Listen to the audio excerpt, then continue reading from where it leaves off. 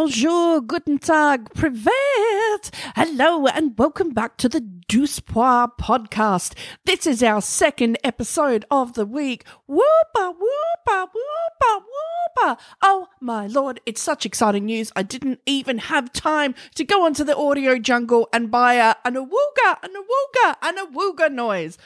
Literally, just after I said upload on the last episode, the news came through. We have the hosts for Eurovision 2024. I knew I had to make this an emergency episode. Well, technically, I was hungry, so I had to go and make a vegan gyros with a tall glass of orange juice. But then I had to make this emergency episode of the Doucepois podcast. So here it is. We have all been talking about this. We have all been dreaming of who will be hosting the Eurovision 2024 contest. And of course, after the peak performance that was Petra Mede and Måns Zelmerlöw and 2016, we were like, oh my lord, is it going to be them? Is it going to be them? We've been sitting, we've been waiting. Is it Petra and Måns? Is it Petra and Måns? Let's give us a... It's not Petra and Måns.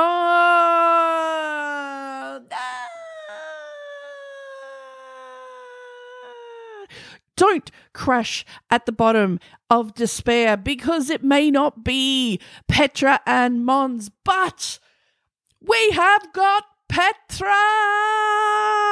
Petra Mede is back as the co-host of Eurovision 2024. We could almost just end the episode there because that's all we need to know. Petra, you beautiful, fine, wonderful sugar mama. That's who Spain was thinking of when they released their Zorro Sugar Mama song. No, Petra is back, but who is the co-host? Eurovision 2024, girl power. We have a female double act, Petra Mede, and actor Malin Ackerman.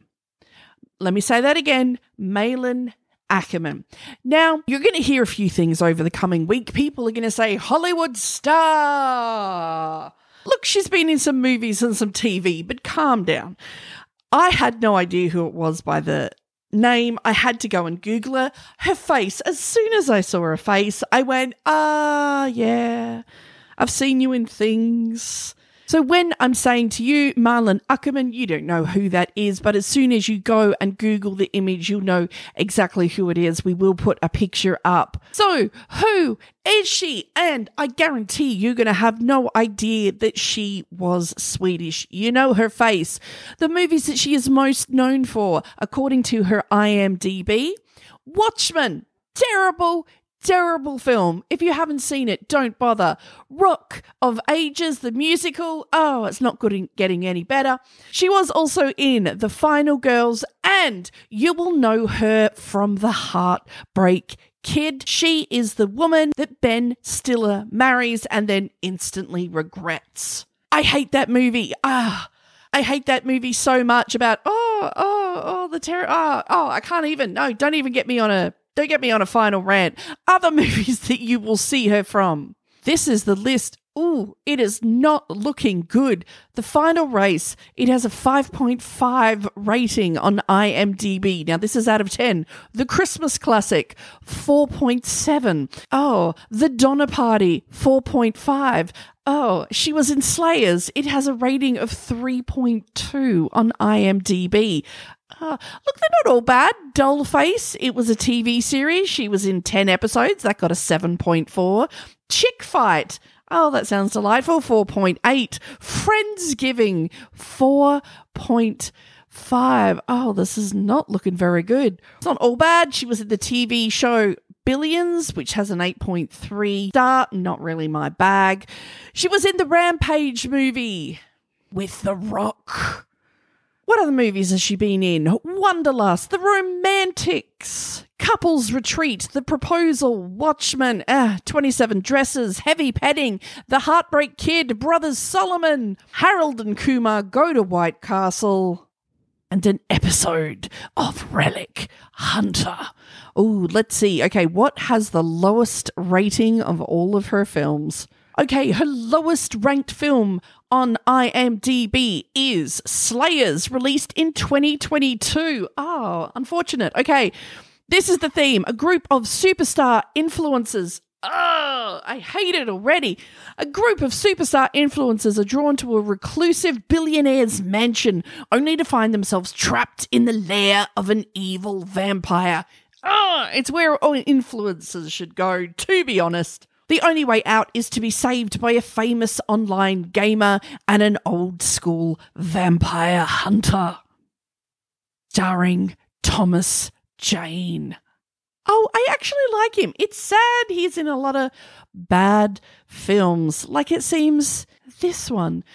She's the third one listed. Beverly Rector. Oh, he wrecked her? Yes, he did. Oh, and to make it worse, they've got Thomas Jane, who is a very attractive man, and they have given him a very, very bad homeless man beard. Why would you do that to the most attractive man in your cast? Oh, maybe he read the script. Maybe he was trying to hide himself. This does not look good. Okay, so we cannot guarantee the quality of her films, but my lordy, when she is teamed with Petra Mead on the Eurovision stage, we can guarantee a superstar 10 out of 10 performance.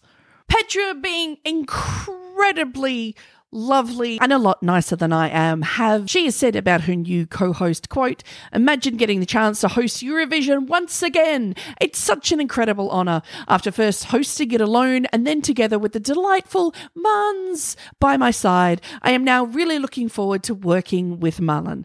We don't know each other from before, but we have met a couple of times now and I'm already completely sold. It's going to be a joy to work with her." Marlon has said, quote, "I can't really describe my feelings about this. I am very excited and a little nervous, but in a positive way. I have always liked Eurovision, and to be a part of this fantastic show together with Petra is a dream come true. Additionally, Petra is one of the funniest women I've ever met." Oh, okay, that's awkward. One woman is describing the other woman as the funniest woman she's ever met, and the other woman agrees, yes, we've met twice. Ooh, awkward.